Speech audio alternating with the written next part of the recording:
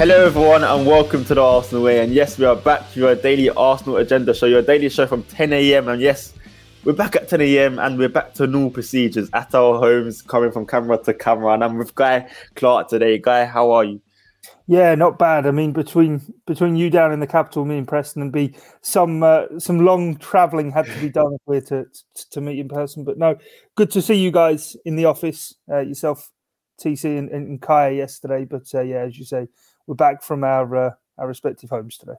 Yeah, back indeed. It does feel good. Does feel back to usual procedures. But in the office was cool too. But let's just get to the Arsenal topics and what you guys really don't want to hear. You don't want to hear about us where we're talking about Arsenal. Let's talk about the club itself. And Guy, our results recently haven't been great. I think we're going against Brighton. Our midfield are quite weak, and we do need to explore the options. Samuel Okongo, of course, played there, but he struggled with Smith Rowe and Odegaard alongside him. Would you consider bringing back Elneny into the team now? You signed him to be a rotational player. He comes in, you know what he does. He plays safe. He's solid. He's experienced. Would you consider it? I'm not sure I would, He's been here, over 6 years now. He's never really been a first name on the team sheet. When he first came in, I think there was a lot of hope that he would, albeit came in for a comparatively low transfer fee, would be able to kick on and be quite a decent player for us. I think quite quickly, to be fair. It was realised that probably wasn't going to be the case. And as you say, he's kind of always been on the periphery. Since basically Unai Emery's time, he kind of seemed to have gone completely off the radar. Then he seemed to have a bit of a resurgence and gone again. I think this year, the start at Old Trafford's the only Premier League start he's had this season. He's not featured since the defeat to City on New Year's Day at the Emirates. I mean, desperate times call for desperate measures, I suppose. And that's where we are. I mean, it's such a shame that prior to the international break, we were all getting so excited as to what this season could have in store and hoping that the race for the top four would go right down to kind of the final weeks of the season. And hey, it might be, I might just be in a pessimistic mood right now, but I think the injuries to the side that we've suffered, namely Partey and Tierney and Tomiyasu, still nowhere to be seen. When we're dealing with a squad that was basically 14, 15 men strong, we're all of a sudden in a very compromised position, especially when one of those big injuries is to the middle of the park. For me, in midfield, do we try Xhaka at the base and put Smith Rowe in as an 8? That to me might be more of an option. I tell you what you say with Sambi Lokonga, when you kind of think of that midfield that played against Brighton, he's very young. Partey was clearly, alongside Xhaka, the experience and the leader within that midfield engine room, and allowed Odegaard to kind of go and play his game, and that helped the rest of the team. Elneny, yes, is experienced, but for me, I don't know if he's quite got the quality needed for what we want. But as I say, we're down to the bare bones, aren't we? Yeah, of course. I always say this: if Elneny could bring his Egypt form to Arsenal, because for Egypt, he's a leader. He's him and Mo Salah, and he's carried the team to a World Cup. He's carried them to a World Cup win. He's carried them to African Cup of Nations, the final, of course, and the qualifiers. It's just a shame he couldn't bring that over to Arsenal. So I think he would be needed right now. If we had an extra midfielder, then we'd be able to cover for Partey much more easier. But of course, that isn't the case. And just moving over to the transfers, guy. Now, Darwin Nunez, David Ornstein from the Athletic has said that Darwin Nunez is linked to 3 clubs: Chelsea, Manchester United, and PSG. No mention of Arsenal. What do you think of this? Is this a big loss for Arsenal? Let's say he goes to Manchester United or Chelsea. Are we missing out on a top striker here? I've not seen a great deal of him, but this year his Champions League form would suggest yes, we are. And it's how quickly things change, isn't it? I mean, for me, I would like to see whichever striker it is we're going to go for. I mean, since we've been starting this channel kind of the beginning of the season, it seems as though En-Nesyri, I hope I've pronounced that right, at Sevilla, he kind of seemed to be the first name we were all talking about, and he was going to be the one. Then it was Dominic Calvert-Lewin, then it was Dusan Vlahovic, then it's become Darwin Nunez. I would like to see, when that window opens in the summer, there's not much talk around it, and all of a sudden, bang, we go do the deal, we get it done, and we bring in the player we need. I mean, Harvey in the chat reckons he's going to go to Manchester United. That would be a right kick in the teeth if he went to Manchester United, because if we don't qualify for the Champions League and they don't qualify for the Champions League, there's really little to choose between, for me, the clubs. I think we seem to have our house more in order these days and are building towards something, I think would be the more attractive proposition. If we do get in the Champions League and finish second in the race to sign him to Manchester United, then that again would be a real kick in the teeth. But I suppose when you look at the likes of Chelsea and PSG in the argument, if he were to go to either of those, whilst it'd be hard to accept kind of going to Chelsea, they are a side who obviously have been performing at a higher level than us for some years now. Yeah, absolutely. And Manchester City could be signing Haaland. Let's say United gets Darwin Nunez. Of course, Chelsea already have their firepower. Liverpool have their firepower. Tottenham have Kane. It's imperative, isn't it, that we sign a top-class striker if that is the case. We can't just sign a striker we're looking to build. We need to sign a striker who can almost compete with the other team's strikers in the league. Well, it'd be interesting to kind of see, is this going to be the rebirth of the number 9 in the Premier League? You know what I mean? Because for the last few years, we've seen so much of it, of the wide forwards. And that was during a time where we put all of our eggs in the number 9 basket, first going for Lacazette probably 3 summers late. And then Aubameyang followed the following January. And whilst Aubameyang got goals for us, the rest of the league, as I say, it kind of moved away to wide forwards really being the ones who were getting the goals and carrying their sides. You think of what Mahrez has done for City. Obviously, Liverpool, it goes without saying. Raheem Sterling's also chipped in with many a goal for Man City as well. So you now look around the Premier League, as you say, if Nunez were to go to Manchester United or Chelsea, that would box them off. Liverpool, Diogo Jota's come through as a great number 9 for them. Haaland going to Manchester City. It feels as though, we need to kind of get in there, and I like the idea with Nunez of what we've looked at. I mean, him and Vlahovic, it seems as though have been the kind of 2 most concrete links that we've had to a striker, and they've both been under 24, started showing signs of being really prolific, and looked as though they're complete forward players. They can press, they can hold the ball in. They're penalty box players as well. So it looks to me like we're kind of looking we're in the right shop. We just need to go down the right aisle and pick the right player for us, in my opinion. Yeah, absolutely. We shall see. If you had to choose your ideal striker guy, who would it be? Who would you want to sign? For me, it's Isak. He's the boy. I've said it since the summer of seeing him. I know he's not had a great season, but look at Darwin Nunez last year. Didn't have a great season. The numbers weren't high. And then this year hits it off and does what he needs to do. I think Martin Odegaard, how we've seen him grow into the team. If you can bring in a player who had a fantastic season alongside him and the two of them already have an understanding and a link, I would like to think that could kind of be the person who could come in and hit the ground running. Of the names, as I say, to me, he kind of fits the bill of what the rest of the team, the model in which it's being built with. I mean, there's a lot of talk, isn't there? Barcelona are going after Lewandowski. I know on the show we've spoken about him previously as well. But for me, the age differential there with the rest of the squad, to me, doesn't quite make sense. And it feels as though there is a real unit that is being built off the pitch as well as on it. And I feel as though the profile and the age of the striker is probably going to be as important as the quality. And that's not me trying to discredit Robert Lewandowski in any way, because he's a fantastic player. But we've seen with older players when they've come into the dressing room in the past, the reputations are one thing, but it's about the here and now. And I mean, we've seen it so many times, haven't we? Cech, Luiz, Willian. It's not really worked. And for me, Isak would be the one. What about yourself?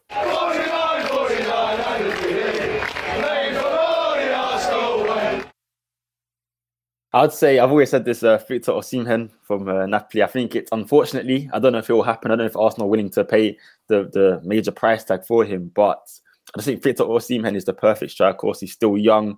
He's still under the age of 24, and he's prolific in front of goal. He's got everything in his locker. He can do everything. He can run with the ball at his feet. He's fast. He's strong. He's tall. He's athletic. Definitely something different to Lacazette. I can say that. I'd be interested in Lautaro. I mean, Lautaro Martinez. Yeah, I'd be really interested in him, but I just think the price is probably going to be way too high. Jay's got in touch with us as well. Good to see him as well. But yeah, for me, there are options out there. I mean, Cody Gakpo's been spoken about, hasn't he? Would be interesting to see if he could convert that form from Eredivisie. Armando Broja, I mean, turn of the year, he was 5 for Southampton, but again, would he quite have the consistency to hit the ground running? So I suppose we'll have to. Yeah, I'll take Broja. It's just Chelsea for me. It's Chelsea. I don't think Chelsea will be willing to sell. I think he's shown this season he'll be an ideal number 9. He's literally the ideal number 9. He's not just a big number 9 either, where he can't run with the ball at his feet. I think he's a bit like Osimhen, where he's got a lot in his locker. So I'll take Broja, but for me it's Chelsea. I don't think they would sell him. So it's a bit of an awkward one there. But guys, that's enough of the striker search. Let's go into the midfield search. And before we do that, make sure to leave your questions in the comment section, because we will get to them towards the end of the show. So make sure to do that. Guys, just moving on to the midfielders now. That is another position we need addressing, as we did mention at the start of the show. And one of the midfielders we could sign is Ruben Neves. And Sky Sports have said that Arsenal are interested, but Wolves want between 50 to 60 million. Now, before it was being quoted around 35 million. Are you willing to pay 50 million for Ruben Neves?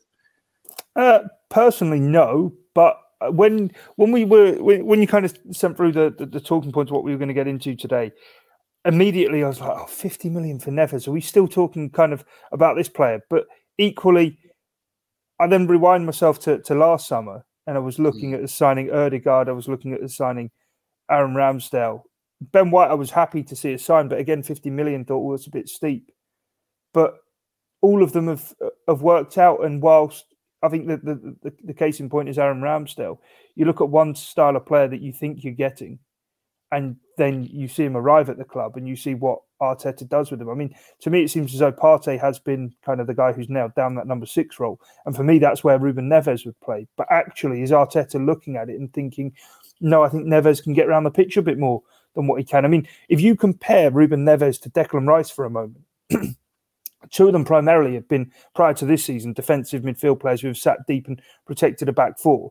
This year, you've seen David Moyes at West Ham release the shackles on Declan Rice. He's got round the pitch and he's become a complete midfield player. Now, does Mikel Arteta look at Ruben Neves and think there's a similar player in there? I mean, the price you're saying there, £50 million for Neves, the price tag they're talking about for Declan Rice is £100 million. Is Rice twice the player that Ruben Neves is? Probably not. Now, that's me trying to rationalise and think about it. Is it one that we could go for? I'm still not particularly in the camp for it, because I don't quite see where he fits into this Arsenal midfield. For me, we need a left-sided number 8 who probably wouldn't be quite as offensive as Martin Ødegaard and maybe a bit more defensively aware, but equally someone who can create and someone who can offer a threat. But I suppose when I say that, I'm talking about a player who potentially could be Ruben Neves, given his long ball distance, striking and passing. Could he be the man? I don't know. I don't think so. I don't think he's got the mobility, but we'll have to wait and see. Yeah, you mentioned Hussein Alda there. That sounds perfect. Had to throw him there against West Ham. He was excellent in the Europa League last Thursday, and we'll show it again this Thursday. I think he's perfect for that number 8 position. But another Premier League player we have been linked to is Yuri Tillemans, and apparently 25 million. Now, that's half the price of Ruben Neves. Would you rather go down that route, Guy? Yeah, 100%. I would be big on Yuri Tillemans. I know when Spurs went to Leicester and won, Tielemans, there was a lot of questions put around his defensive role within that game, and it was during a time where Leicester really weren't doing so great. But I mean, he's a player who, you look at the amount of football he's played for the age he's at, the leadership he's shown. I mean, the way in which he grabbed the cup final last year by the scruff of the neck, to me, he kind of strikes me as a bit of an Aaron Ramsey type player. And I mean, he's one of my favourite Arsenal players of the modern era. I mean, I wouldn't personally be against us going and knocking on the door and seeing what could be done to bring Aaron Ramsey back. But I think that ship has sailed. But Yuri Tillemans, given what he can still push on and do in his career at the age he is, and the fact that he is so thirsty to play Champions League football and really push on and do that, you could see him coming in and being part of that midfield, him and Martin Ødegaard, for probably the best part of a decade. Yeah, of course. You mentioned Aaron Ramsey there as well. Yeah, in this new formation with the 3 midfielders, Ramsey, I think it would suit him. It would have to. Yeah, I agree. I think now was a bit too late, but in January, if we could take him for a few months, I would have done that now. I was watching the Old Firm game the other week when he scored after 3 minutes and just thought, he looks the man on that left-hand side of the midfield that we could do with. But yeah, it's a shame. It's a shame. Of course, we can't. It's all ifs and buts, and hindsight is a wonderful thing. Looking at the January transfer window, you're a sucker for Jose Mauer. I am for Aaron Ramsey. It's one of those. Tom's not here. We can indulge in it all we want. We can even throw in Renato Sanchez if needs. Oh, don't! I'll do this, Renato. I think it would be perfect, but the injury issues just put me off a little bit, especially with the hamstring. I'm like, okay, maybe not. Well, we shall see. But before we end the show, we are going to touch on this question here, quick guy by Pini, and he says, when a young player makes a mistake, we say, it's just a young player who learns. So why don't we say the same when the manager makes a mistake, like Arteta, for example? Completely agree, and that is the huge thing for me with Mikel Arteta and for me, I think regardless this season, I've seen enough progress to trust him to be given a new contract. I've seen a few people on social media kind of saying, at what position do we look at it going, actually, no, we don't give him the new contract. Fourth, it's a cert. Fifth, you probably say yes. Sixth and below, are you actually questioning it? For me, it's a long season, but we've seen the progress and we've seen what he's trying to do. It's taken at least 3 windows from now to start building a squad in his own image. And I think this summer, should there be more investment come in, it's time to say, yeah, he's got a squad in his image now, and he will be going into his 3rd full season.